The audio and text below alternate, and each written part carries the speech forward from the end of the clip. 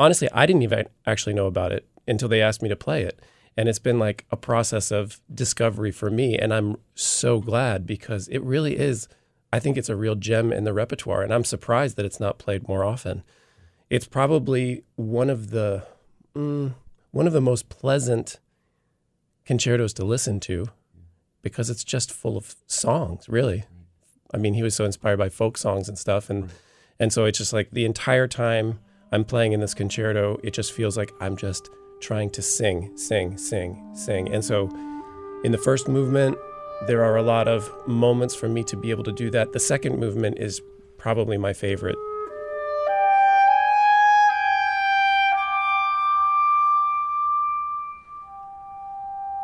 This is kind of like a really meditative, it's the longest of the three movements, and it's just an opportunity to really explore how much and how many different kinds of emotion you can feel.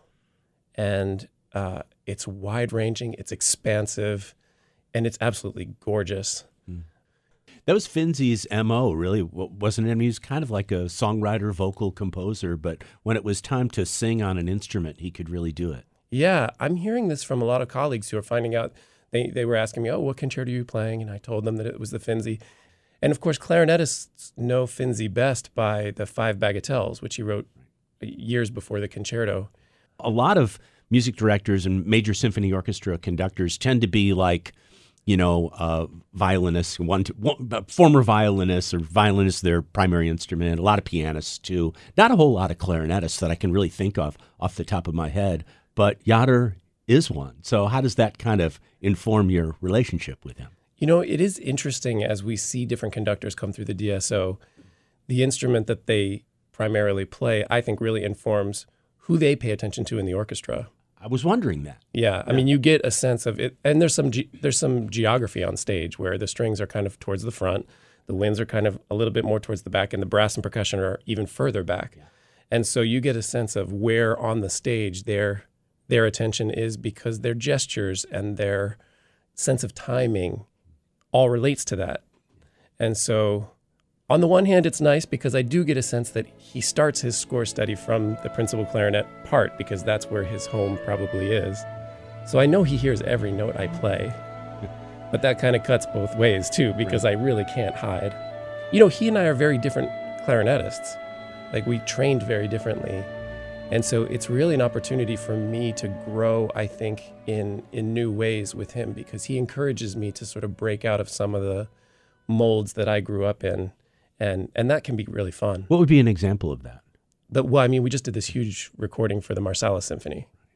And it was like, there was a big Dixieland clarinet solo in it, So for somebody who studied jazz or for somebody who's a little bit more comfortable in that arena, that would have been super fun.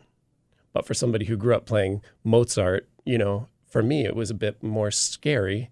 And I practiced it like I would practice any Mozart symphony, And so I think he was really encouraging me to sort of let go a little bit more and just go for it a little bit more and not be so worried about perfection, but more gesture and fun and communicating a feeling to the audience. Yeah. Just kind of going over the top a lot more. I think that's what he's really encouraging. Not just me. I think all of us. I think that's the energy that he brings to the DSO. Ralph Skiano is the principal clarinetist of the Detroit Symphony Orchestra. He's going to play Gerald Finzi's Clarinet Concerto on the Neighborhood Concert Series this weekend. You also mentioned Mozart a second ago. There's some Mozart on the program. You're going to be sitting this one out because, after all, you are going to be playing a concerto. Right. And the orchestra will play Mozart's 39th Symphony, which we are also talking about on the elevator coming up here. It has that lovely Landler. What's that all about? I mean, it's just this moment in the middle of the symphony where all of a sudden you're just sort of left on your own to kind of be responsible for all of the music making. And we've played it several times here. And I'm thinking back to, especially when you do it out in the neighborhoods, you're playing more performances because we'll do 4 performances now. But because it's so repetitive, you start playing around with it because there's a little bit of like call and response in the wind section.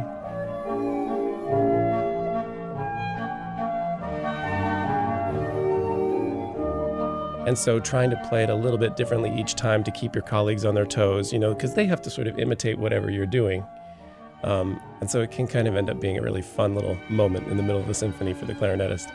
Tell me kind of like how you're anticipating the Florida tour, which is coming up now in just a couple weeks. Well, it's a really exciting opportunity for the orchestra to travel together.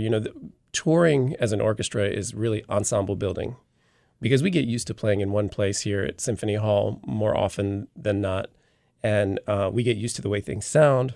So going to different performance venues really trains the ensemble in great ways. Spending a lot of time together kind of builds camaraderie and builds the ensemble in that way. And the repertoire that we're bringing with us is really exciting for me. I mean, I'm getting to play Scheherazade, which is a great piece for the clarinet, and Tchaikovsky's Symphony No. 6, which is another great piece for the clarinet. So as much as I would love to have a vacation down in Florida, I think I'm going to be working pretty hard probably. So we'll get a little bit of sunshine, but a lot of practicing. I was going to ask you about that, but yeah, it sounds like you got to, be in shape for Scheherazade and Tchaik 6. Yeah. Right. Maybe I'll get a little fishing in. I'll try. Ralph Skiano is principal clarinetist of the Detroit Symphony Orchestra. Thanks for coming in, Ralph. Thank you.